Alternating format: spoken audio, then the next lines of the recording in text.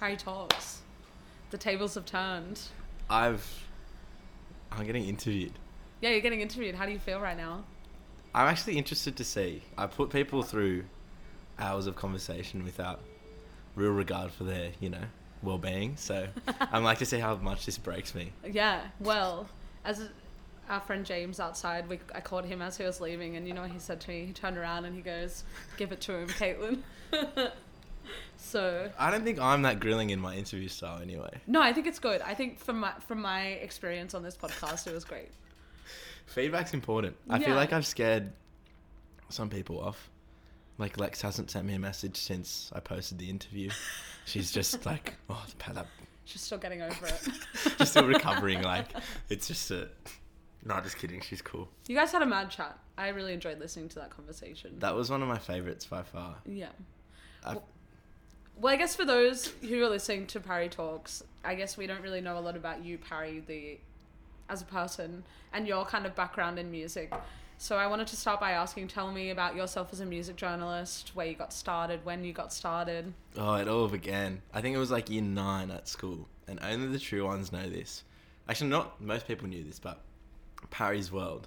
I started this random blog because, like, my partner at the time was like, you should, like, just review songs. Like, you care so much about this shit. I'm sick of hearing about you raving about albums and shows and stuff. Like, you should just review them yourself. So I'm like, you know what? I might. Yep. So I started this, like, Tumblr blog. Didn't even know what, like, WordPress was or any of those website things. I just had it on Tumblr.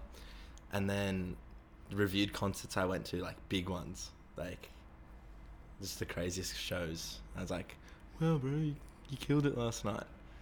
So just reviewing concerts, writing articles, and then hitting up artists in their DMs for interviews, which was like not a good idea, but it worked. I got some cool interviews back then. And then I'm just writing for ages, writing about everything. Like, and if an album came out that I liked, I'd write about it, literally anything. And then I just gained traction through school. Did a bit of shit posting on that Facebook page as well. It grew like fucking big. I had this one viral post that was like massive. Ended up getting the Facebook page like 600 likes, which is massive. Do you remember what it said? Yeah, it was like some fucking... I was just shitting on J. Cole. It was funny as though. And was it controversial though? Is that why it kind of blew up? I was just like shitting on J. Cole for being a mumble rapper or something, and it blew up. I DM'd all these shit posting pages and that's mad. Went crazy. And then it's gone viral. Yeah, I got picked up by a couple blogs. You know how it is. Yeah. Like when you're writing and stuff, people send your stuff around, and I was writing for Oz Music Scene. Yeah. And my whole point, like after that point, I was like, you know what, I don't give a shit about music. I just can't afford these tickets. So I'm like, I was writing just to get passes, which I think everyone starts there. I think Kev, who I had on as well, said that I started being a music journalist because I couldn't afford to get tickets to the shows.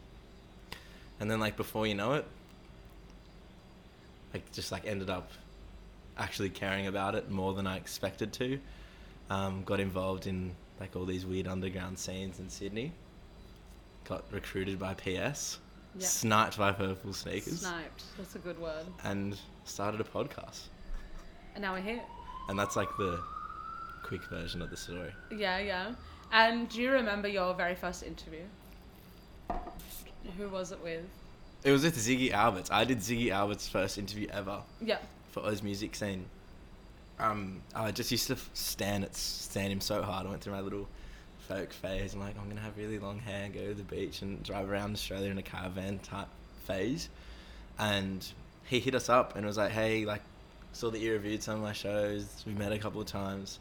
We're looking to do like our first interviews. And I'm like, oh, cute. I just wipe the tears away. I'm like, I need to focus. I need to write an interview. And gunned that out, and it was just like a Q&A. Like I sent the questions like in a list on email. It's like, tell me which ones you want to answer and tell me which ones you don't. And like I didn't hear back for like a month and a half. I'm like, oh no, he sacked the interview.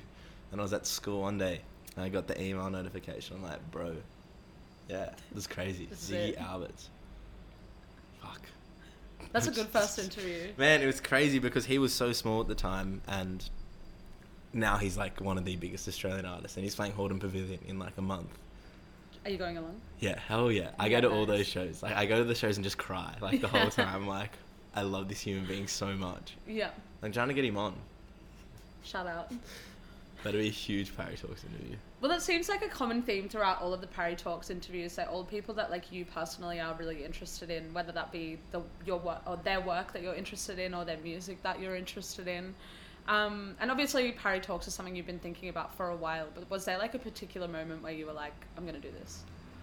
Oh, Parry Talks has been like years in the making. And if you talk to my friends at school during year 12, they'd be like, I used to say like, I'm going to start a podcast, I'm going to interview people long form. And they're like, yeah, okay.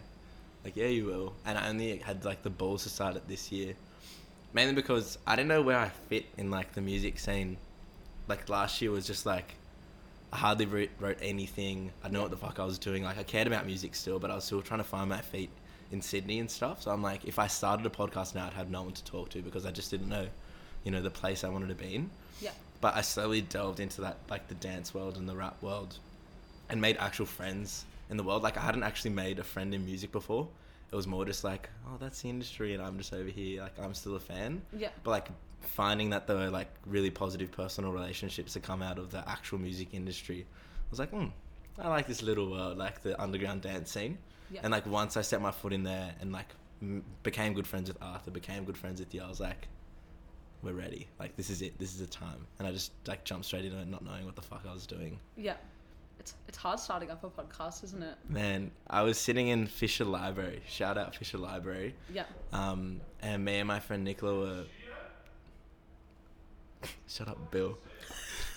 Yeah, me and my friend Nicola were just studying. And she's like, how's like your music stuff going? He's like, yeah, I fucking hate studying right now, hey. I'm like, yeah, you should just start it. I'm like, I might. So I made the press release, made the logo, made the Facebook, made the website.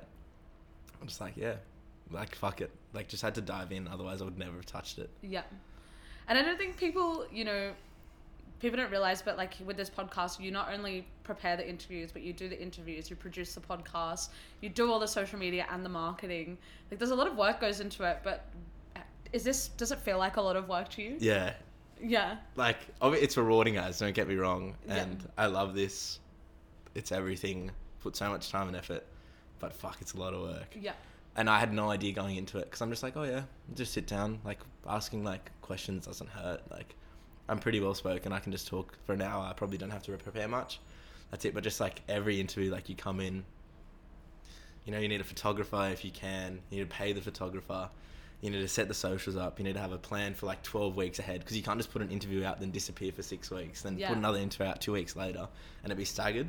So it's like so much strategic planning and so much just like back scene work that people have no idea about. People just see this pub, and then on the interview day as well, like I'll come in half an hour before the interview, get comfortable with the artist, give them like half an hour to get comfortable with me, do the interview, and talking for like 2 hours is not easy. Yeah. And then after they were like, oh, do you want to get a beer? Like, yeah, sure. It's like, no, I got to edit this interview. Like, no, have a couple beers, go home, you're exhausted. Just a process. Yeah. Do it all over again. That's tomorrow's problem. Yeah, exactly. Yeah, no, it's a lot of work, but I can't complain about it, honestly. It's and so also rewarding. from like the logistical standpoint, like these are your microphones. Yeah. Like all of this stuff is, brought and prepared by you. Like it's an operation, isn't it? It is. Well, shout out the fucking Lord Gladstone Hotel. Yeah. For this space, because like, wouldn't exist without this space, and it's just iconic space. So, yeah, everything's just like my own doing. Like this room's fucked and I'm not in it. Yeah, I was gonna say, what keeps bringing you back to this space? Oh, it's just so many memories. Like, you grew up here. Like every Friday, like we'll come here in the afternoon. It's just iconic as, and logistically as well. It's super easy, safe. Yeah. And every creative person in Sydney lives in this area, so it's fine like that. But it's just an iconic venue, and like I'm just so associated with it, so it makes so much sense. Yeah. Yeah. Yeah, sick. And I guess like you're now 9 episodes deep. That's correct, as of this 9 recording. or 10. This is 10, I think. Yeah, this is 10. Well, I wanted to kind of ask, can you tell me your kind of mission statement for Parry Talks at the start, and how do you think it's changed over time? At the start, I was like, I'm just gonna talk to my friends. I know I'm gonna run out of interviews soon, but it'll be fine. I'll figure it out. And I just wanted to talk to my friends that I thought were cool and I thought had something to say, and I thought they're doing cool shit without regard for like how many followers do you have, or like how's this going to impact the brand of it. I was just having everyone on. If I knew someone that was keen to talk, I'd have them on straight away. Whereas now it's become, I like so blown away and so grateful for it, but people are interested and Yep. like publicists are hitting me and people are hitting me up, and it's like I need to focus on the branding and stuff side of it. So I think it's changed a lot, but I want it to like stay at the crux of that. I'm just talking to my friends, and I want to give my friends a platform that, you know, they can come on and make it like not so much about me and make it more of a community platform as well somehow going forward, Yeah. which is what I've thought about a lot. Yeah, what have you thought about in terms of bringing Parry Talks from this kind of like audio visual world into the physical space? Big parties. Yeah. Oh, fucking big parties. Still in the process of it. Yeah. But parties is a big one. I think that having more community-based podcast episodes as well, like even though it is still a podcast, like having it so that it's not just me hosting or it's not just me having conversations or interviews, it's like album reviews or festival reviews or culture reviews, fashion reviews, anything like that. Or having, say, like, for example, having like labels coming in and doing their own chat by themselves without me involved, Yeah. or just giving me like a creative prod, that sort of thing. So I just want to make it less about me and more about our community and Sydney as a whole. Yeah. It's Yeah. only up from here, right? Hopefully, I don't know how it could go downhill. It's Yeah. like get cancelled or something, but And the bushfires bro, get too close. man, We'll talk about that later. But I kind of wanted to ask you, talked a little bit before about Parry's World. What has the transition from kind of print to audio been like for you as a journalist? oh, it's been the best, honestly. So many confines by that like world. Calling someone up for a 20-minute interview and like having to recite it and make it make sense, and you know, it's just so many limitations to that art form of writing, and Yeah. it's just fucked. Like having like to call someone at 11:45 on a Wednesday morning Yeah. and like build rapport with the artist, make them trust you, make them answer the questions in a way that you want them to answer them. And Or- also in like 20 minutes. Exactly, in Yeah. 20 minutes. Whereas Yeah. this is just like, you come in, I'll grab a beer with the guests usually, but like, what are you up to? What's life like? Let them build trust. Come on, dude. Like, a lot of people don't know this about the interviews, but I'll sit down with people for at least half an hour before we actually start recording with the mics on. So it's usually like an hour and a half to 2 hours of actual talking, like focused conversation. So it's just like pure, like, just so much freedom. And Yeah. that's the best thing about it. Yeah. And I think that's something that people don't really understand. The difference between an online interview and like an interview like this is you have the chance here to, Yeah. you know, personality is such a big part of it. And Branding. the 20-minute interview sucks. It's painful. It's a waste of everyone's time. If you get the artist at the end of their cycle as well, they probably answer the same question like 10 times. Yeah, I Yeah. hated it. Yeah. And like it got to a point where I prefer doing Q&As over calling people, because Yeah. like Q&As I could just write really long form like creative questions and like let the artist have so much time with them, and they can just write whatever they want. They can pretty much just like, they can have their publicist write the answers if they needed to, like, Yeah. because that was just better for everyone, I felt, by the end of it, because it's like they got whatever they wanted out of the interview because I gave them a long list of questions and they could choose whichever ones to answer. Yeah. And like it was just easier for me because I didn't have to sit there awkwardly on a phone call like, yeah, I care about you. And also you don't have to transcribe it at the end. Yeah, exactly. That That's takes the worst. longest. That takes the longest. Man, when I did the feature Yeah. article for the boys, for the Triple One boys, it took me fucking like 4.5 hours to transcribe like an hour and a half of conversation. Yeah. And that was just my tipping point. Can you imagine ever having to transcribe a Parry Talks podcast? And that's why I need an intern, mate. That'll be my intern job. That's their job. I should get an intern, hey. How is when's too early to get an intern, do you think? I don't think it's ever too early. I think the question is, what jobs do you have for them? Man. Transcribing. Transcribing. I don't know if transcribing would be worth it though. I don't think you need to for an audio format. No. It speaks for itself. But the socials is fucking so annoying. Yeah. Hopefully have them be able to take pictures and just like helping with this logistical stuff would be Yeah. nice. Yeah. Getting us waters. Like imagine we had like just like a Water boy. beer delivery service. Like every 45 minutes, Yeah. 2 VBs got placed down. That's mad. That's all you could ever ask for out of life, to be honest. No, it's more the back end as well. I think that having, like if I had an intern now, they'd see a lot Yeah. of like, this is how this shit works. The and process. yeah. Yeah. So if someone was trying to get into, you know, some editorial stuff, Yeah. Like, I get pumped. Yeah. Well, I wanted to ask as well, like, what advice would you have for a young person wanting to start up their own podcast or their own, musically creative endeavor? Get outside. Yeah. And, like, people think of the music industry as, like, people in their, like, share house rooms and in offices and stuff, but the best way to start it and get your foot in the door is, like, by going out. Yeah. Go to every gig you can. Like, find the people at the gigs and don't be afraid to say hello to people because you've seen them online and you see what they do. Like, just have your ear to the ground hardcore. Like, I wouldn't have any of this if I didn't. Like, I met Caitlin at the Finer Things party off my nut, mate. And, like, I just like, oh, you're Caitlin, yeah? And she's like, yeah. I was like, oh, nice to meet you. And then I saw her a couple of weeks later at this other party. And, like, because you've said hello to her once, you can go up and say hello again. And then because the second time, you feel a bit more comfortable being like, hey, I write articles too.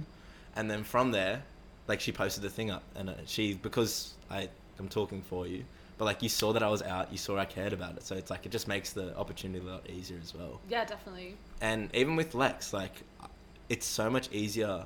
This is cheeky as well. It's so much easier for an artist to say no to an interview over an email compared to going up to them in real life and being like, hey, I love your stuff. I care about what you're doing. I have a podcast. Do you mind coming on? Yeah.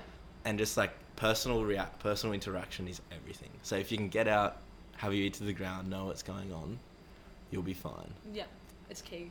Literally everybody I'm friends with is just by, like, being like, hey, like, just a personal relationship. Yeah. I think it's so important. That's mad. And you've got some of your best friends, that you've met out Out as of well. music, yeah. And, like, yeah, I love the boys upstairs. They're the biggest assholes ever. But Shut up. yeah, like, just, like, even that, I came up to them, I bought Connor a beer because I like the music.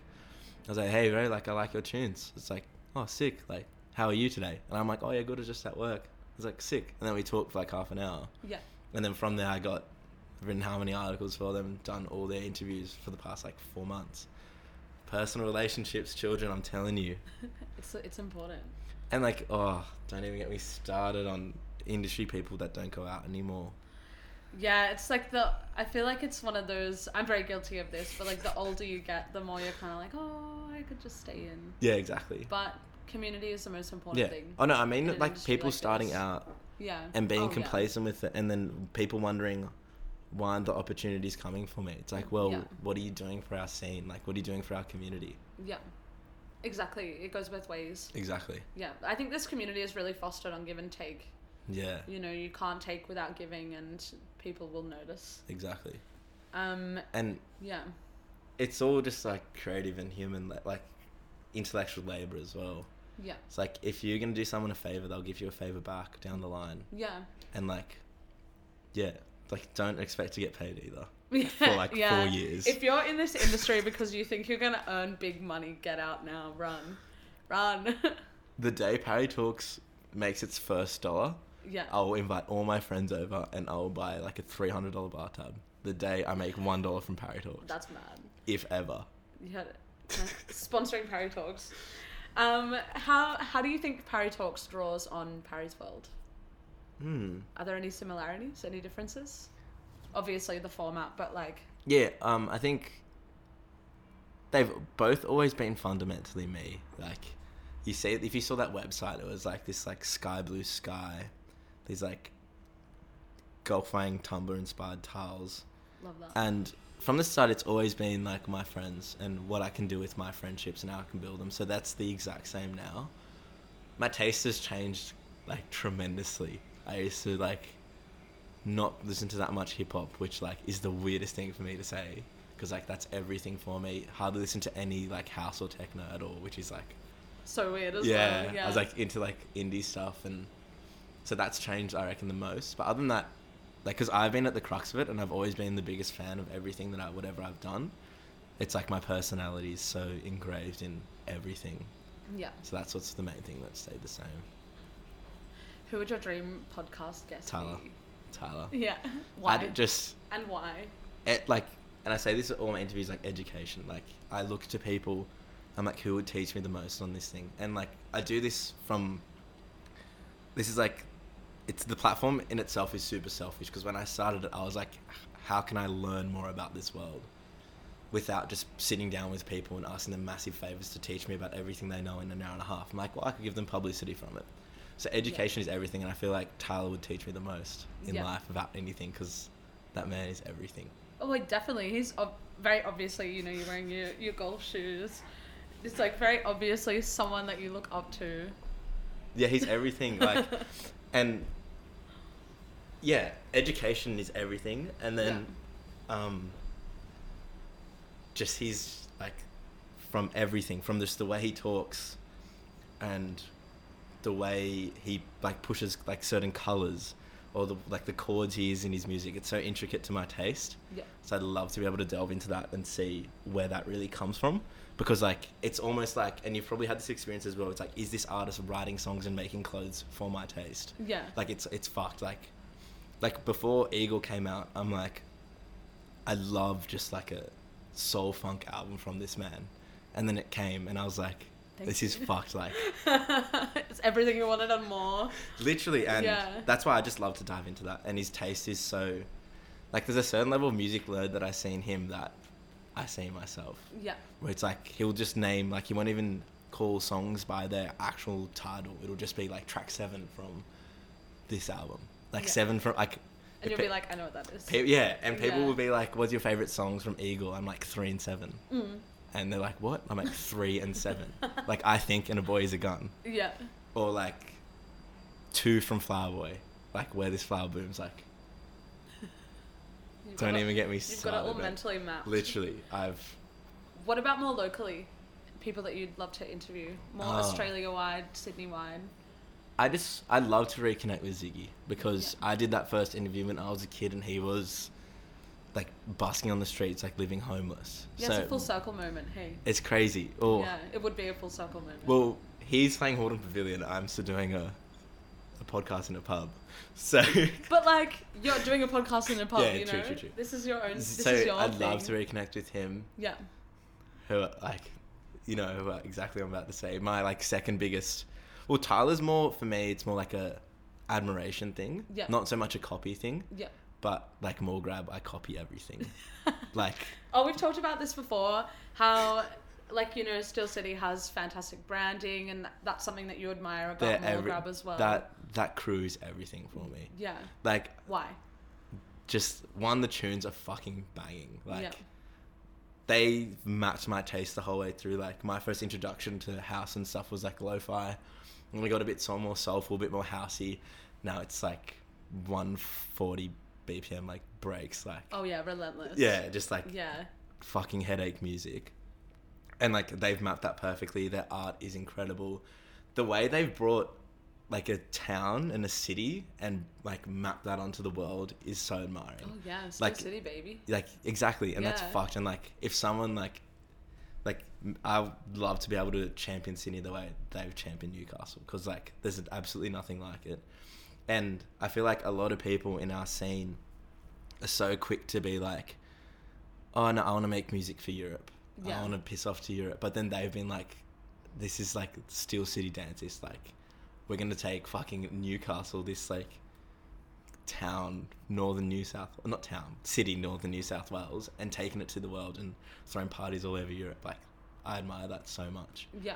And Jordan is like, More Grab's the prettiest human being I've ever fucking seen in my life. Look at this haircut. Yeah, true. Yeah, that's true. Shout out, Jordan. I'm going to send this to him. Yeah, so them would be everything, I think. Yeah. Oh, fuck. I listen back cringe, because I just stan these people so hard. But it's like, you know, I think there's a reason why you do. Yeah. And at the end of the day, it's good to talk about that. Yeah, true. I like, because like, the thing is as well, I love on the other side when I hear someone talk about something they fucking care about so much. Yeah. And now I'm doing it to someone else. The passion. Man, I care so much about this shit. This is a bit of a like question that's going to force you to be a bit self-aware, but what impact have you noticed that Parry Talks has had? And is there anything that you've noticed in particular since you've started? Well, one, on my like, I don't feel I ever had, like, for myself, impact on myself, I felt like I'd never been properly mentally fulfilled, like, or mentally rewarded, where it's like, I'd put out so much effort and I'd get the same amount in reward back. Yeah. It's like Parry Talks is the first time I've ever felt genuine reward for the hard work I've put in. Yeah. On a community point of view, I don't know. Hey, like people have come up to me at certain shows and like, oh, you do the podcast, like that's sick. Thanks for like actually giving people a voice and stuff. But right now, I like the main one that I've got is feedback from the guests. Like, Yeah. that means so much to me, and like the way that like after every episode finishes, like, thank you so much. Like I'd normally be the one thanking them, but like thank you so much. You haven't like fucking like just given me the platform to say whatever the fuck I want for an hour. So I think that's the impact I want to be having right now, and I need to be thinking about. And the community shit will come later. Yeah. But yeah, hopefully I have an impact on the community. I want this to be a community platform at heart anyway. Yeah. So hopefully our little Sydney dance scene can sort of indulge in this and be more of a part of it too. Yeah, and I think you mentioned before you wanted to take this platform into a physical space as well. Like that's, you know, that you're just building on that. You know. Yeah, and it comes with time. Parties are fun too. They are fun. Like, I think there's an art to throwing a good party in Sydney these days. Yeah, and I haven't really been to too many shit parties. Venues is just really important. That's the hardest thing, I think, since the lockouts came in and all those venues closed. I, as someone who throws parties, it's like that. Sometimes I would not throw a party because I can't find the right venue for it, and I feel like other promoters would feel the same way. And you see, like, my friends will throw parties in the same venues for 6 months. Yeah. And it's just like, there's definitely not to throwing a party. And definitely, I think, yeah. And like, why stray from something that's working, you know? Exactly. And, yeah. Yeah, but they're good venues and they're the best. Like, Universal is like heaven's godsend to Sydney. Like, what would we do without that venue? Yeah. Because that's where the best shit happens by far right now. Yeah. Frida's as well, close second. Yeah. But like for a fuck off club night, there's nothing better than a Universal party at the moment. Yeah, for sure. What have been some good parties you've been to? Oh, lately? that Human Movement one. Yeah, it was good. Shout out Eddie, baby. He's gonna come on soon, I reckon. Yeah. That was so much fun because that venue blurs the lines between headline show, concert like show, and club night perfectly. So he'll come up and he played like an hour and a half to 2 hours of unreleased Human Movement music. That's sick. And like, because we're on the label side of you, we're so proud of it. We can hear it and we can see that like these unreleased songs that no one's heard before going off. Had all the visuals going as well. And then, so it was like proper headline show. It felt like a concert. Felt like we were at like Metro Theatre and everyone was like super engaged. But then Bulk Cut was on before and Bulk was just spinning like turbo tunes and it was so much fun. Everyone was just like, yes. And then Lexi and Lewin after, just like, who are like my favourite residents by far because they just play quick house. Yeah. And they bounce off each other really well, don't they? Man, just energy. Yeah. I remember, like, because I was, like, so tired. I was guarding the stage for Human Movement, like, running all these shit errands. Like, that show. So I'm exhausted just, like, waiting, like, just for Human Movement to finish so I can go to bed because it was just, like, such a long day of work. Yeah. Because those shows are so much work for, like, when you're on the other side. And then they just came up to the side stage where I was standing and they're like, hey, Parry. I'm like, how are you? I'm like, I'm so tired. I'm like, come on. We're about to start playing, and like just brought the energy up. And then when they're on stage, their energy is incredible too. Yeah. Yeah, they play some good tracks as well. They do. They're good selectors. Selectors. Eddie Diamond had the best conversation to me about that word. I literally spoke to her about 2 hours ago about this. Okay, can you please relay to me what Eddie Diamond said? I do not remember. I have to follow up on it. But like, this was that Out of Leisure night at Harpoon Harry's, which was super fun, super hectic. And, like, she was the last person to come through as well. So I just had to navigate her through. Be like, hey, your set time's here are your drink cards. Have fun. And then I was like... And then I asked her some random question. And the way Eddie is, she speaks so amazingly. Like, you ask her about one thing and she's so knowledgeable. And she'll, like, lay it all out for you and educate. Yeah. And she just went on this rant about Selector. And I'm, like, so tired. But I was so engaged. I'm like, this is the best conversation I've ever had about, like, a word.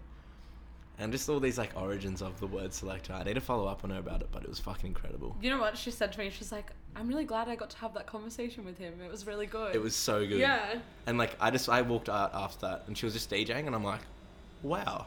I just learnt so much. But I need to follow up on it. She's the best. Selector. I wanted to ask as well, you've talked a little bit about Of Leisure. For context, what have you been doing outside of Parry Talks? So I'm obviously Purple Sneakers sub-editor.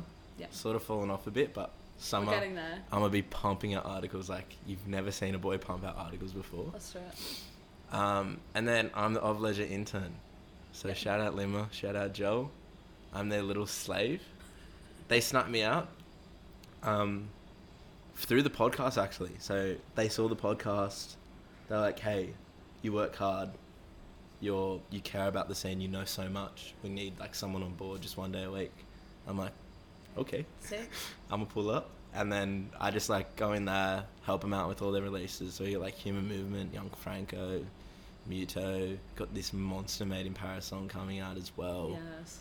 And just helping, like, just trying to find out as much knowledge as I can about how people put records out and how it really works on that side. And Yeah. because we manage some of these artists as well, so the management side of you as well. Yeah, and it's different with a label like Of Leisure because they're attached to a major label, right? Yeah. Yeah, so you're seeing that entire different side of it as well. So that label is crazy because we have our own little corner and a little space. It's got like Of Leisure. We have like some nice decks and stuff, and like we'll just be spinning like the nastiest tunes while we're all working and stuff. And every now and then someone will walk in from Universal like, oh, I've got a meeting, and then we all just sit in like actual professional and stuff, while like these random like I don't even know like people from publishing or people from PR will come in and be like, okay, so what do you guys got coming? And we're like, oh.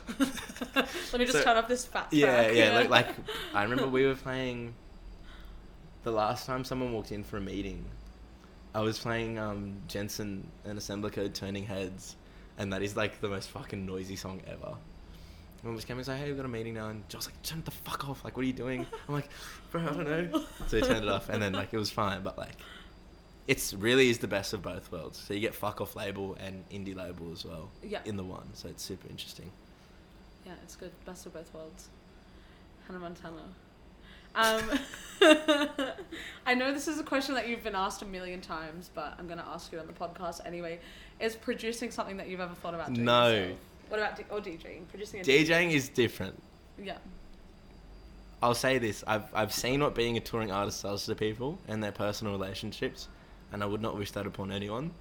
So, because I'm a bit, like, not even close to being on the fence about it. I'm, like, 90% no way, 10%. I'm not even gonna touch the 10%. Fuck that. Yeah, not even going to indulge. Yeah, because I've just seen what that does to people, and it's fucked. Like, Yeah. so I'm just staying as far away as I can.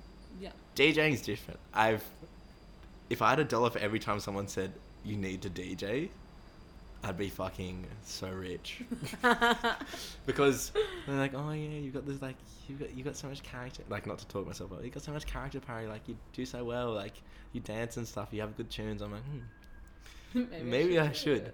But if I look to throw parties and stuff, I think that I definitely need to, just for it to be a staple of the brand. Yeah, like a Parry Talks DJs. But I'd never aspire to be like a big touring DJ or anything like that. It'd just be for my stuff or like the support stuff for Of Leisure, stuff like that. Yeah, community building. Yeah. And like, if I want to go back to back with a friend or something at one of these parties, or I need a DJ for a rapper or something like that, it's obviously a good little weapon to have in the back pocket, knowing how to do that shit. Yeah. But yeah, I think DJing would not be good for my ego either. Like, my ego is a dangerous thing, and anything to inflate it is probably not a good idea at this point. But yeah. I think you could do it. I think you have great taste. Do I have great taste though? I think you do. What would I Flower spin boy though? into mall grub. Man, I just That'd be a set. I just have dreams of opening sets with Eagles theme. Like, just this fucking... It just starts with, like, this one bass called, like...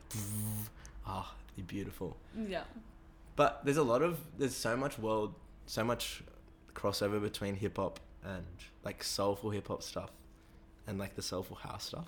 Yeah. So I say a can little make it work. niche Yeah, you there. can make it work. Opening. Day parties. What about them? It's just a good vibe. True. Day party vibe. Speaking of parties, what are you looking forward to in the next couple of months? Oh. Obviously that fucking... In January, that high Kedamar. Oh, and Black Loops? Black Loops is fucked. Yeah. Like, I'm going to go there because I've got Freddie Gibbs Oh, sick. that night as well. So I'm going to finish up with Freddie Gibbs and go straight over. Yeah. And then just cry of Yeah. happiness. Those Finer Things parties all over summer are looking so much fun. What else is there? There's a heap I'm going to. Oh, Lou and Lex Deluxe Riviera. Yeah. Some other people on that lineup that I'm forgetting as well. That is going to be so much fun.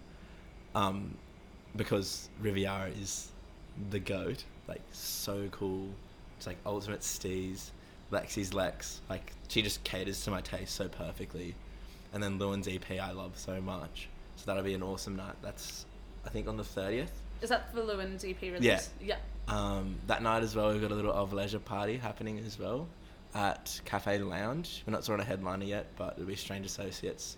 Very cool. Joel will be DJing as well as of leisure DJs. So I might go up and have a wiki.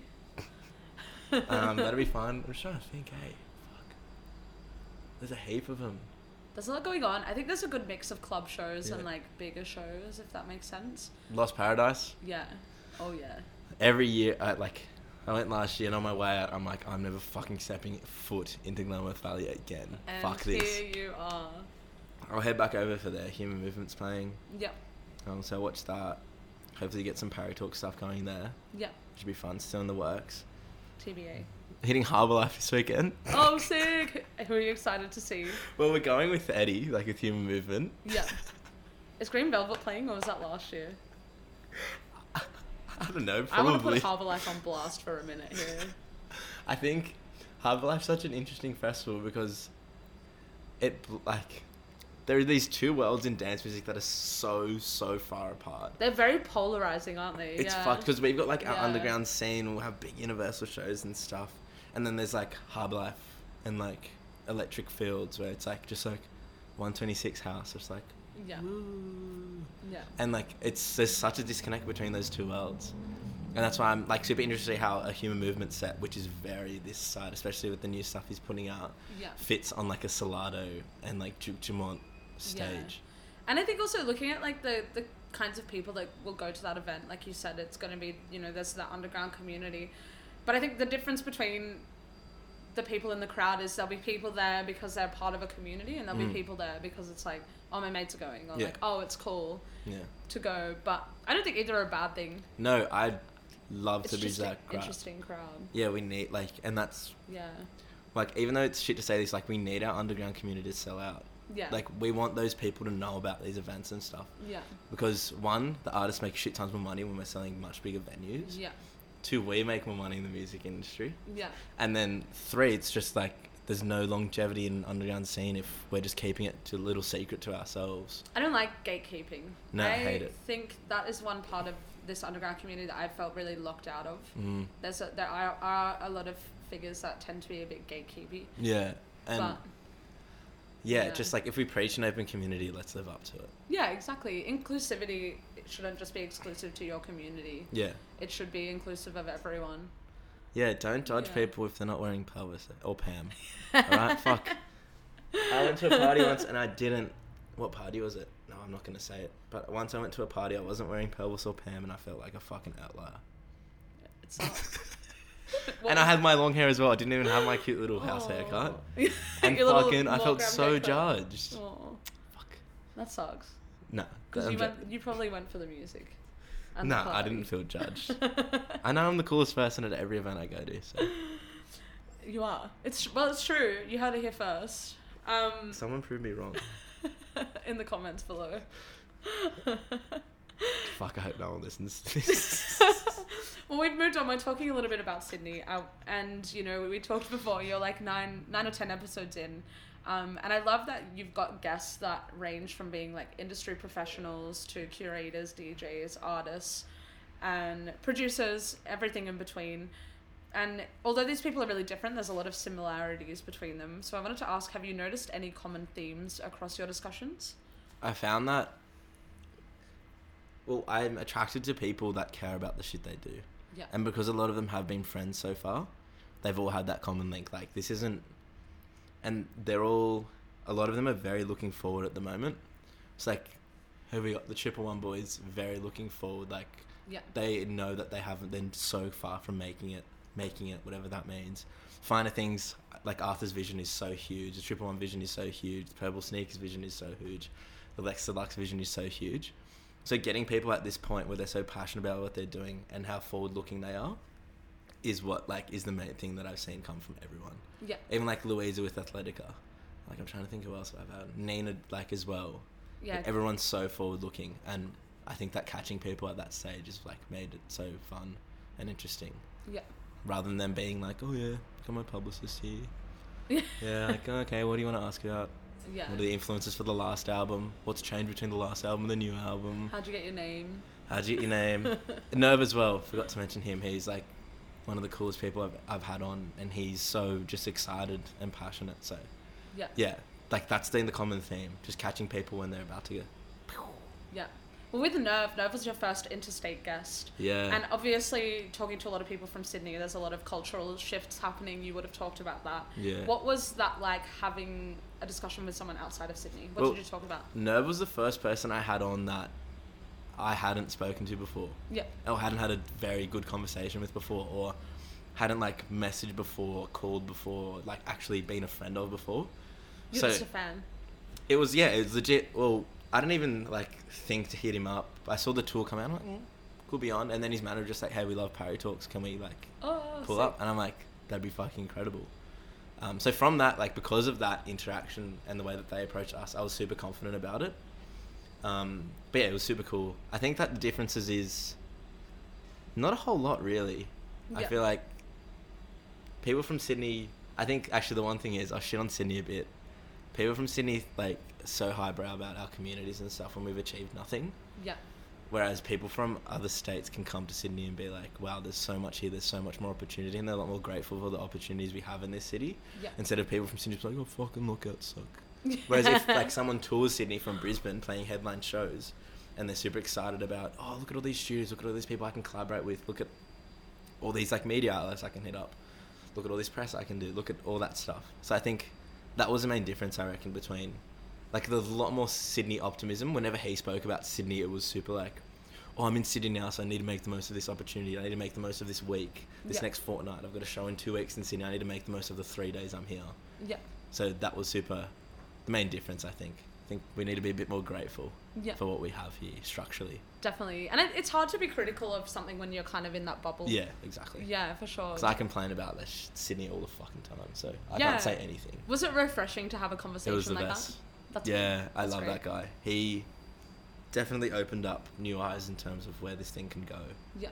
Because as I said, like, I expected to not even the Triple One boys on for at least 6 months. Yeah. And for them to come and then Nerve to come through as well was super inspiring. Yeah. And how has that change in mindset, how do you think you'll carry that going forward? I think, and like not to be rude about it, I got to be a lot more selective about interviews. Yep. And like I love all my friends and I love having them all on. But going forward, it's like I need to find like that proper niche for Parry Talks. Yeah. It's easy to just be this broad sweeping, like I'll fucking interview anyone and everyone.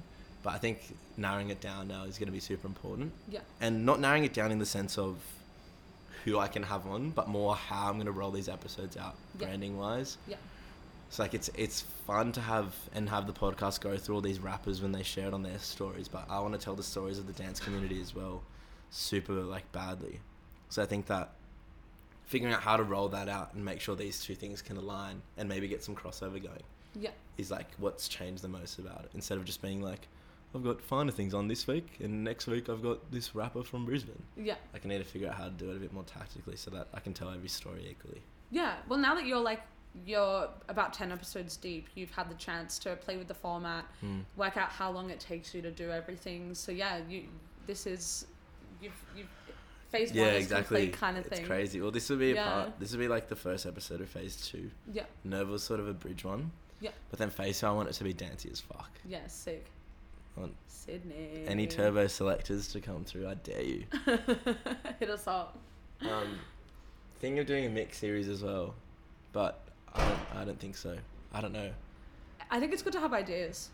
Yeah, I just like asking artists for mixes fucking sucks. Yeah, it's hard. 'Cause I've done so many of them. I love getting asked to do mixes. It's pretty fun. A nice excuse to do a mix. Yeah, exactly. Yeah. Maybe just like 20-minute, I don't know.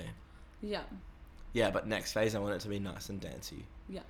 And not worry so much about how many followers or how much growth I can get from an episode or who's touring here now, just make it like, Who's doing their thing. yeah, let's like get people in that are cool. Yeah. Especially now that people listen like organically. I don't need to, like, not just the people's fans are listening. So if I can get someone on that's doing cool shit and have them Yeah. talk about life, Reach a different audience. kind of Exactly. thing. Yeah. bring Yeah, them that's to sick. the Parry Talks audience. Yeah. And bringing it back to your conversations, just kind of on a macro level, what do you think seem to be the most pressing issues for artists and industry folk alike right now? Well, for me and for everyone, like, from a boring point of view, it's money. Yeah. I've like made like $200 in like 4 years of music. People don't know that shit. Like, it's fucking so hard. So making money when you're starting out as an artist or in the industry or as an interview person is fucked. It's so hard. Like, monetizing shit is so hard. Yeah. Especially when you're doing something on such a niche level. But like on a more community level, I think that just like we're just gonna maximize every opportunity we can get and be grateful for any opportunity people do get. Yeah. It's like, if you see a party, go to it. Like, if you see a warehouse party or a lame party and it's safe, go to it. If you see an event at Frida's that you're sort of interested in, Go to it. go to it. Yeah. And that way it'll fix everything. But I think that Sydney is well beyond its shittest time. Yeah. So everything's on the up, which is super exciting. And Yeah, they talked a little bit ago about the lockout laws supposedly being scrapped yeah, by phased. December. But, I mean, whether there's only a couple of weeks until that window closes, so whether that's going to happen, who knows. But what do you think a post-lockout Sydney is going to look like? I think it'll look a lot. I think it's not going to change as much as people think. I Yeah. think there will be more venues, and that's going to be everything. But in terms of the lower level stuff, Yeah. but if you're interested in people that are touring internationally club shows, we have the exact same people here that play in Melbourne. Yeah. And they'll play the same venues, like not same size venues. I don't think it'll change that much. I think the parties will be longer, the parties will be better. Yeah. But in terms of like, whoa, like fuck, our scene is like the best in the world now overnight. Oh, it's not gonna happen. Don't expect that. And I Yeah. think a lot of people are expecting lockouts to vanish and then everything being fine again. Yeah. But like, things are fine now, Yeah. and just like embrace it and just don't think about it, because I don't think it's going to change as much as people think. No, I think on an underground level, it's not. I don't think it's going to change much because I feel like that industry or that community is thriving now more than ever. But when you look at those kind of like mid to higher tier shows, like I definitely things. I think what's needed in Sydney now is like a perception shift more than anything. Yeah, big time. Yeah. It's just like information asymmetry. Like, people saying that the lockouts are gone is going to have like that like mission, that statement coming from the government is going to change everything more than, like, probably not more than, but like to the same level of like the actual logistical changes. Yeah. So when like people hear that the lockouts are gone, they're going to want to go out. Yeah. If people hear that the lockouts have fucked Sydney, they're not going to want to go out. Yeah. It's like just putting that information out there, and that detailing is so important. Yeah. Yeah, exactly. Because we talked about this on our podcast, how like more than anything, what's hurt Sydney has been the narrative Yeah. behind the lockout laws. So as soon as it's coming from an authoritative figure that, oh, these laws are gone. Yeah, and- exactly. That'll make a difference. Yeah. Yeah. I kind of hope it does, but I don't know how much things will change. Festivals are fucked though. Yeah. Don't get me started. They're still talking about bringing that They're bringing it legislation in, back, right? aren't they? Yeah. Is that law? I think it was further up. Okay, good. Oh, don't get. I just can't. Like, Festival. What do you think? Yeah. I don't know what we can do. Like, there's no like. It's just so. It's such a hot topic. Of just like. The wrong people having the wrong conversations, and it's swaying. With the wrong people. Yeah. Yeah. Because that industry, like, I think the industry unions, the festival unions just started, which is a good step, but like, boomers are having like a big say in this festival conversation. It's like, what? And I think it's hard because when you look at who is impacted the most by these regulations, it's the businesses that are fronting these festivals, and they're not even getting a seat at the table to have these conversations with the government. Yeah. So, don't know. I just don't know. The government, I think you could say a lot about the New South Wales government and what they do, but I think a common theme with them is that they will just blindly have an idea and they stick to it and they don't consult anyone about it. I think this festival season is going to be super interesting in New South Wales. Yeah. What do you predict? I don't know. I think that the Lost Paradise numbers are going to be fucking huge. Hopefully the days like this numbers are going to be huge. Yeah. Laneways, like fucking quadrupled their venue size. Yeah. I just want to see like the result of that and see how the perceptions change, but I don't think they will. How do you think pill testing is going to play into all of this? I don't see the New South Wales government doing shit on pill testing for ages. Oh, no way. No, well, not this government anyway. No, exactly. So hopefully other states push it, and it's like, this is the thing, it's like, even if every other state in the country said it was legal and it was working, and all the reports said it's working, and everyone says it's working, like, at the current stage of this government, no one's going to budge. Yeah. But I do see it as a step in the right direction, for sure. Yeah, definitely. And it's just like, everywhere else is doing it, like, how are we so far behind? Yeah. You could say that about a lot of things, I guess. New South Wales is far behind on a lot. No, but like Europe, every festival in Europe. Oh, yeah. Pill testing. Definitely. And Even how many Grooven. deaths do they have, you know? Even Grooven. Yeah. Grooven the Moo in ACT is further ahead than us. ACT is pretty progressive though. They just Not to legalised shit on weed. Grooven. I just wanted to have a dig at Grooven. I think Spilt Milk they were talking about Yeah. potentially having it as well. It's just like, it's just another thing as well. It gets people excited. Like, if it's just a perception thing as well. Yeah. If you're making going to festivals not feel like a scary environment, people are going to want to go to more festivals. Yeah. Whereas if like the narrative on festivals right now is just there's fucking cops everywhere, there's dogs everywhere, you're going to get strip searched whether you have a dog on you or not. Yeah. And that's the narrative of it, and it scares people away from festivals. And I've been scared of going to festivals because of it as well. Yeah, for sure. So well, I think we need that narrative to change. Yeah, you only have to be kind of involved in this industry to know at least one person or a friend of a friend who was illegally strip searched. Yeah, or, mood. You know, exactly. You only have to speak to, a handful of people, and there's 20 people that have already been wronged, Yeah, I'm going to tell that story. Talk to me. What happened? Working to Bad Friday, I was reviewing for Oz Music Scene. Yeah. When was this? Bad Friday. This April long weekend. This year? Yes. Yeah. And this is nothing on the Bad Friday event organisers. I love that festival. That was one of the most fun I've ever had at a festival. Super positive festival. I love that place. Such a safe, great place. Walk in, I'm like so tired from the night before, had so much uni work to do, didn't pre anything, came by myself, had a media lanyard, walk in, the dog sits, I'm like, fucking hell. Like, I can't do this right now. I wanted to see some band on the stage, started in like 15 minutes, I'm like, here we go. So like they treat you like a fucking criminal. Like this isn't like, before they've proven anything, they're like, don't speak, put your hands together, don't move your hands, and walk like with us. And then so they walk you through and your hands are like this, like they're just like locked, like pretty much handcuffed, because like they're if you so like I accidentally move my hands like this and I can like fucking had a knife in my throat. What the fuck are you doing? Yeah. Anyway, so they walk through like that, and they put you in this like little fucking tent, literally no bigger than like. It's like the a meter squared kind of thing. Literally. Yeah. Put you in the tent, and then the big cop fucked off back with the dog, and then I was with two younger cops, just like normal, being super cool, fucking legends. Wish I had these people's like numbers and stuff, because biggest shout out. They're like, all right, we're just gonna wait for this guy to come back. He's got your ID. He's just gonna check your history and stuff. I'm like, yeah, sick. And he's like, you don't have any like history with drugs or possession or anything? I'm like, nah, I'm like zero. Yeah. Like, I don't do drugs. I don't take drugs. I don't drink.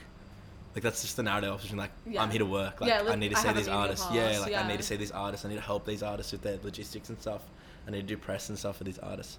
I'm like, oh yeah, that's sweet. Like he'll come back. It'll say there's nothing. We'll tell him that. It'll be fine. And then you'll go. It's like they're just giving like a pat down. So it's my shoes, my socks, and like yeah, he's sweet. Big cop comes back with my ID. They're like, oh no, he's here to work. He has no history. And they're like, yeah.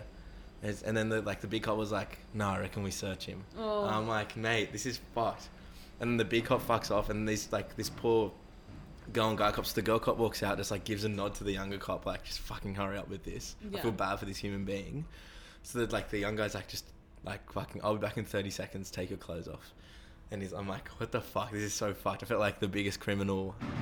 It was fucked. Like I still like going to festivals, and I like scared of the dogs and shit because of it. Yeah. And then so I'm just standing in this thing fucking naked waiting for this guy to come back in. He like gives me one look. He's like, just fucking give us a 12. Give him a 12. He's like, get some clothes on, get the fuck back in the festival, mate. And then it was like super quick. Like the strip search was super quick because the two younger cops knew that it was fucking bullshit. Yeah. And the older cop just had some vendetta against me with my long hair and my moan. fucking Yeah. who knows what. Was there a big cop presence at that festival? It was fucked. So the festival is literally in an alleyway. So like, think of any lane. Yep. Or like It's any. in Marrickville, right? Yeah, any normal suburban street width. That's how big it is. And they had 4 cops, just like guarding it at the front, not like inside the festival. So once you walk in, there are 4 cops just waiting, and then a cop with a dog. So it's like the whole way across. Wow. So you can't even escape it. The moment you walk in, there's police. Yeah. Or they Yeah. don't go further into the festival because fucking people shit on them and stuff. Yeah. People start abusing them. Yeah. But that, obviously being strip searched, there's a lot of murky laws surrounding that. And Yeah. like whether police actually have a right to strip search people if there's no, if they have nothing to... Yeah, there was no... Yeah, there's no reason to suspect you of anything. Yeah, there was no, like, reason at all. And how did that impact the rest of your festival Oh, experience? fucked it. I had the shittest day that day. Yeah. I ended up getting really drunk just because fuck it. DMAs were sick, though. Yeah, that's Like, good. I was like... Because, like, that was the only thing keeping me in. I'm like, I fucking love this band so much. I'm going to see them. Like, it'll be fine. I just got to hang in. So I just, like, kept pumping beers. Wasn't really feeling it because of how fucking, like, racing my mind was. Yeah. And then watched DMAs, Avalanches are playing. I'm like, woo. But then when it's a bit more chill, you sort of reflect a bit more on, like, what happened. I'm like, fuck, I'm so fucked. Yeah. Like, mentally. I need to get out. So I went to Kick-Ons and just, like, broke at Kick-Ons. Ask anyone from that Kick-Ons. Oh. They'll know. It's just, like, I was just, like, done. I'm like, I need to Yeah. go to bed. I'm like, I love Kick-Ons. And, like, so, like, shit was getting passed around. Everyone was having a good time. And I'm like, everyone's like, what's wrong with you, Parry? I'm like, I don't know, hey. The strip search just rattled you. Yeah, I was just like fucking done. And now I Yeah. like asked my brother anything. We were walking in to listen out. And I was like, oh, like, what time does like 111 start? The first act I want to see start. It's like, 2:15. It's like, oh, we need to be there by 1:30. I'm like, why? And he's like, why? It's like, oh, what if like one of us gets strip search? It's half an hour. And I'm like, and he's like, you're fucked. I'm like, yeah, I am a bit hey. Wow. Yeah, it's fucked. And how has that moment impacted any other festival experience All that of you've them. had since then? All of them. I need to go like so early and shit. Yeah. I get mad paranoid about it because I just assume it's gonna happen again. Yeah. Do you feel like you were unfairly targeted?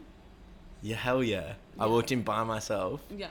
with like long hair and a mustache. With the media pass. With a media pass.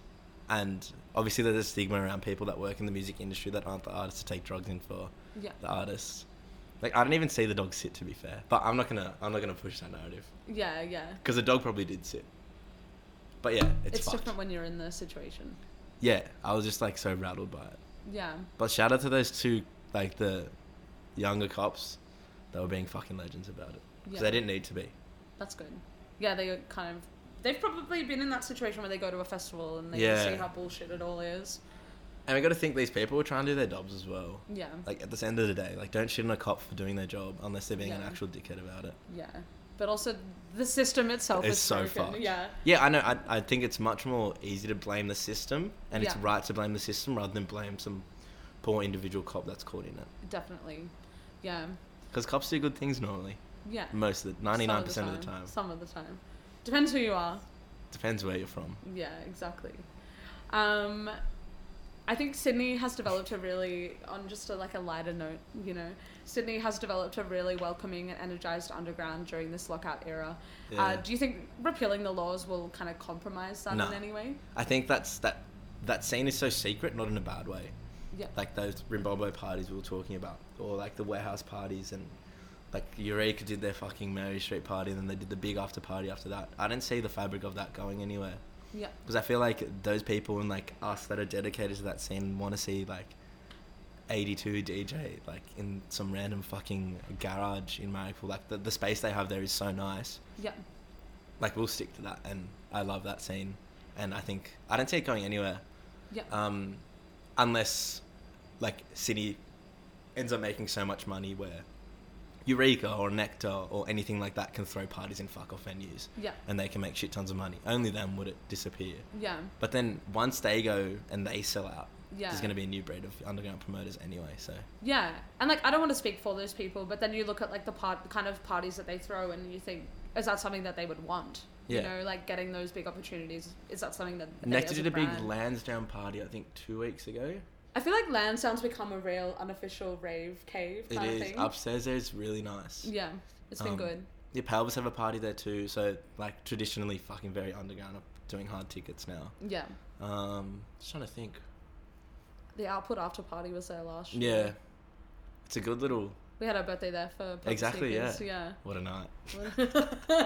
You were lost that night. I'm lost so many times on nights out. If you find me on a night out and I don't look like I want to talk, come talk to me because I do want to talk to someone. Yeah, it's true. He's probably like, who can I talk to? I need something. Stimulating. Like just like rubbing my chest, someone talk to me. What am I doing wrong? Literally. Yeah, I don't think I see that underground scene staying strong. And even if it does disappear, because they've got onto bigger and better things and they're booking sick acts and making shit tons of money, there'll always be like a new brew coming through. Yeah, it's a microcosm, isn't it? You Exactly, know, like you go up the food chain, someone else replaces you, Exactly. sort of thing. And there's a heap of like finer things sort of disappeared from that world because they just do 600 ticket shows now. Yeah, but at the same time, they're still driving that culture. Exactly, but then there are all these underground promoters that are just like so heavily influenced by finer things, and you can tell straight away that are throwing cool parties at like Bolos and stuff and doing, you know, international acts at Sly Fox and stuff. Yeah, just cash. Just cash. I've noticed there's a lot of other forms of like music media that has been popping up in the last couple of months, like Parry Talks, for example. There's been a few documentaries as well, like Her Sound, Her Story, also like the RA documentary recently. How do you think other forms of media are changing the perceptions of our community? Well, I think it's... I think... In a good and a bad way, I guess. Well, not to shit on anyone, but if people are making new forms of media content, more people are going to be engaged with the culture. So that's fine. Yep. All publicity is good publicity to an extent. So I'm happy for independent creators, and like we need them to be independent creators outside of the, you know, traditional media forms that we have, to be making these documentaries or doing interviews and stuff like that. Or like doing it alongside FBI, with FBI and working with FBI as well. So I think it's good, and like any sort of media publicity form that people are actually actively engaging in, whether it's just an industry platform or it's an industry big platform, not so much a consumer big platform, is good. Yeah. Like I think that RA documentary is very industry big. Yeah. I think that I'll rave about how shit it is and like whatever, but like who's gonna watch that? Our scene that knows, our like internal scene that knows everything that's going on already. Yeah, and it's funny because it felt like they didn't make it for the Sydney community. They made it for people outside of the Sydney community, but I feel like only people that are very well in tune with what's happening in Sydney are gonna watch that documentary. Yeah. So when I get all in my head about it, like, it's just like, who's watching this? It's like me and Joel at Of Leisure, like who are pumping out like underground releases. Yeah. Yeah. It's like, what impact does it have on me and him? Not a whole lot, because we know what's going on. But even then, you know, any independent content, any independent media outlet, anything like that is positive in my opinion. Yeah. It's hard being independent media these days. You would know. Sucks. Yeah. No, it doesn't suck. It does suck though. It does suck just trying to like keep something afloat that doesn't have influence from something else. You know what I mean? Yeah, well, this is a copy of Heaps of Other Podcasts. This is just a copy. Everything is just a copy. Exactly. Yeah, what do you think about it? But no, I think internationally, independent media is fucking everything now. Yeah. Like, look at what just like... The fact that Joe Rogan exists is fucked. Like, that is the biggest platform for youth in the world. Yeah. It's like Netflix and Joe Rogan. I've never watched Joe Rogan ever in my whole life. It's like...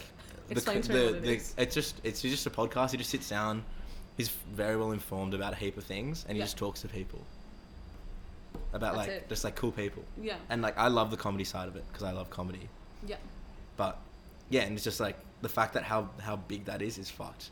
And like if you look at like No Jumper, where like hip hop media traditionally is so, and like I don't really like No Jumper anymore that much, but from a structural point of view, No Jump, like hip hop media is so traditional in its sense of like, there are 4 radio stations that every artist hits up for their press run. Oh, yeah. They'll do these 3 blogs. Yeah. And then they'll fuck off. But then for an independent creator to come up, have a niche in an underground scene, and then now be on the same level as these like Breakfast Club and Hot 97, ridiculous. Yeah. To see that trend hopefully moving here, away from like the Jays and stuff, would be nice. Yeah. And I hope I'm a little part of that. Yeah, I think you are. As a podcast creator, could you recommend any podcasts other than Parry Talks to listen to? Oh, I don't really listen to a whole lot of like podcasts, hey. But if you want a fucking funny podcast, go listen to Tiny Meat Gang. That is the funniest shit I've ever heard. Yeah. Like, it's not an interview series or anything. It's not serious at all. It's just two friends that are comedians who tour together and stuff. And every week they'll just put out an episode talking about, like, fucking anything, like, dicks, like, anything. And it's the best. Like, it's so hilarious and cool, like, just chill. Yeah. But I don't really listen to a whole lot of podcasts. I watch a lot of interviews. Yeah. Like, who are your favorite interviewers? oh, There's some good ones and there are some really bad ones, I think.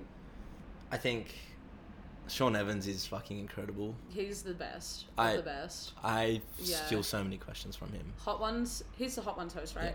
That is probably the best interview. I think platform it is the best interview series Yeah. for music right now. I agree. Or just in general, did you see his Paul Rudd interview? Yeah. Fantastic. Oh yeah. All the hot ones. Like, he's incredible. He's just so in touch. He's so engaging. I think Rick Rubin, any conversation Rick Rubin has with someone because of how knowledgeable he is the best. There's a conversation out now with Pharrell, and Rick Rubin just interviews Pharrell, and it's like the best thing I've ever heard. That's cool. He doesn't even have to another. Yeah, he doesn't even have to say anything. They just talk. He says one word, and Pharrell goes. Who else is really good? I don't know. Hey, just like, when I watch an interview, I just want to learn about the artist. Yeah. And it's more about, like, less about what they're saying and how they, like, respond to certain questions or how they talk about certain topics or, you know, certain, like language styles that they use and stuff and how to learn off that. But yeah, Rick Rubin's, like, one of the best personalities in music. And then, yeah, Sean Evans is fucking awesome as well. Yeah, he's great. Adam 22 is cool as well. Like, fucking not a fan of his, like, personality or what he's done for that underground scene, but the way he's able to captivate an audience and be his own, like, people watch those interviews for him equally as much as any guest that he has on. Yeah. And to have that impact on a community is so inspiring. Yeah, shout out him. Let's see.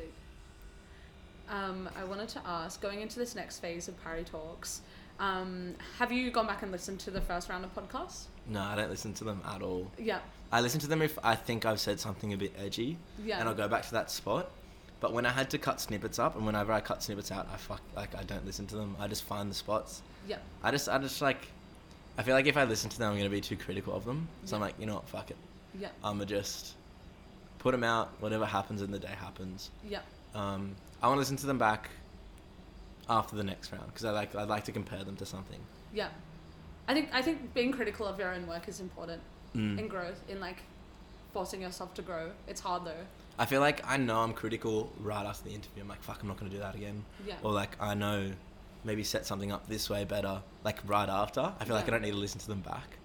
That's good. You're aware of your kind of limitations. Yeah, I've shat on myself after interviews before. What's going to be this focus for you going into this next phase? Dance. Yeah. Doof, baby. Well, got a couple of rappers on. I'm going to try get a couple cool Sydney rappers on, but I'll delay those episodes. Yeah. I just want, like, moguls in our Sydney dance scene to come on and talk and let us know what's good. Yeah. And then just growth. And I want to learn as much as I can, especially over summer. Yeah. Because, like, there's a golden opportunity where I'm literally interning at Old Leisure for 2 days a week. And you don't have uni. No uni. Yeah. Thank fuck. Like, I love uni to bits, don't get me wrong. I'd be nothing without it. But having a break from that is going to be so bliss. Yeah. And just working for money, going out to shows, like, for every Friday, Saturday in December, I'm going to something. Yeah. And then, other shows. Garvey All Night at Thingo at, Oxford Underground, right? Yeah. Oh my God, that's going to be chaos. That's going to be sick. I'm so excited for that night. Like, and I think that is the night before something as well. Doesn't matter. But that's, like, there's a bender on there as well. Yeah. Ludes at Oxford Art Factory, January the 10th. Yeah. Oh my God. Is that a Steel City Dance Fest? Yeah. Yeah, sick. BCAT as well and support. Bobby Vibe Positive too. Gonna be fun. Good lineup. Oh. I'll be two-stepping so hard. And then, but yeah, dancing, going out, engaging, learning, growth. Beautiful. As a person. That's beautiful. I feel like you've grown a lot since you started this podcast. Man, I have. As a person. I've grown so much since I started at Pebble Sneakers. Yeah, yeah. I'd love to see what I was like just before that, like once before I started at PS. Because I think I've changed the most since then. How? How do you think you've changed? So much more tired. I live so tired now. You're also like a week out from exam period at uni, so don't discount yourself. Just No, yet. I'm taking the piss. I think I'm just like so much more mature in what I do. Yeah. I built a reputation before that, and during the early stages of like PS and stuff, to be the party boy, and like I never wanted. It's alright. I never wanted it to like. No, just pause. Yeah. 1 second. No, it's fine. No, you're good. Just showing some people through this. They're just doing Paz does a podcast. Oh, okay. Welcome to the. I mean, not welcome, but I'm also part of the podcast. Welcome to the podcast. Yeah. Upstairs Yeah, no, bar, we'll just pause. used to be a I couple was about to say some bedrooms, woke shit. This is only open when But, it's open. You just head through there. Oh, what was I about to say? Just watch your step. What were we talking about? We're talking about growth. This used to be just residents. Yeah. Oh yeah. So I developed. Anyway, so like when I started at PS, just to start the story again. When I started at PS, when I was going out and DJs would see me, they'd see me as like, oh yeah, he works in music, but he's the party boy. Yeah. Like he'll just like get fucked up and like dance, and like he'll be a great vibe, and like everyone loves Paz, but I feel like I've developed a very high level of like integrity and artist rapport, like that I'd never expected to. Where it's gone from like, oh yeah, he's so much fun, like we love Paz, he's just a bundle of joy, to like, holy shit, this guy sort of knows what he's talking about. Yeah. And like I've changed internally because of it, and still get fucked up though. Still have a good time. Trust me. If you find me out, I'm still gonna be bouncing around. Yeah. But I'm definitely a lot more chill and self-aware. You're more grounded. Yeah, definitely. Yeah. Killing it. Killing it, Parry. Trying to. I'm a changed human. You are. I think you've come such a long way. I have matured though. I was such a child. But you're also young. How old are you now? 20. Yeah, you're so young. No, I think I credit that to a lot to Limmer as well. I've been in that environment for like a month, but like he's a legend. Shout Because out. he's taught me like you can have fun, you can get fucked up, you can like go to all these parties and stuff, but you can still be professional as fuck and still be seen as someone that's super professional. So I learnt a lot of that from him. Yeah. Shout out Jack Limmer. Bro, shout out Jack Limmer. Anyone else you want to shout out? Shout out all the guests I've had on, man. Shout out everyone's still engaging. Shout out to Joel Brappy. Shout out. Joel, get the fuck on here. I think that... Oh my god, another focus as well. I want to talk about this as well. Actually, I will do a separate intro for this episode and talk about it. Shout out Joel Brappy. Shout out Lexi, Louisa, Nina. Shout out all the rappers I've had on. Shout out fucking Caitlin Medcar for doing this. She didn't have to. I'm not paying her. I'm paying her in publicity. Here for the chats. I'm paying in publicity and plus ones. Yeah. My love it. favourite form of payment. I love Shout out to plus ones. Morgab. Daddy. Shout out Steel City. Shout out Steel City Dances. Shout out to Tyler the Creator. Yeah. Shout out to the whole hip hop community. Yeah. Shout out to Brizzy. You. Fairy Talks. Oh my god. We Is that did it? it. Do you want to talk about anything else? I don't know, I'm trying to think. What else? That was all my notes. That's an hour 15. What about... Oh yeah. Speaking of independent creators, we got interrupted then by the guy that runs this NRL podcast called Bloke in a Bar. And that's like, he's broken into this like Fox Sports Channel 9 world, doing like podcasts with these like rugby league players. So that's super sick. That's a whole other world, hey. And like they just walked in and we were just talking about podcasts I'm inspired by, and I love that podcast. And he walked in and said, "Welcome to the podcast." I'm gonna keep that in. I'll keep it in. That was great. Shout out to everyone. Thanks for listening. Parry Talks. Out.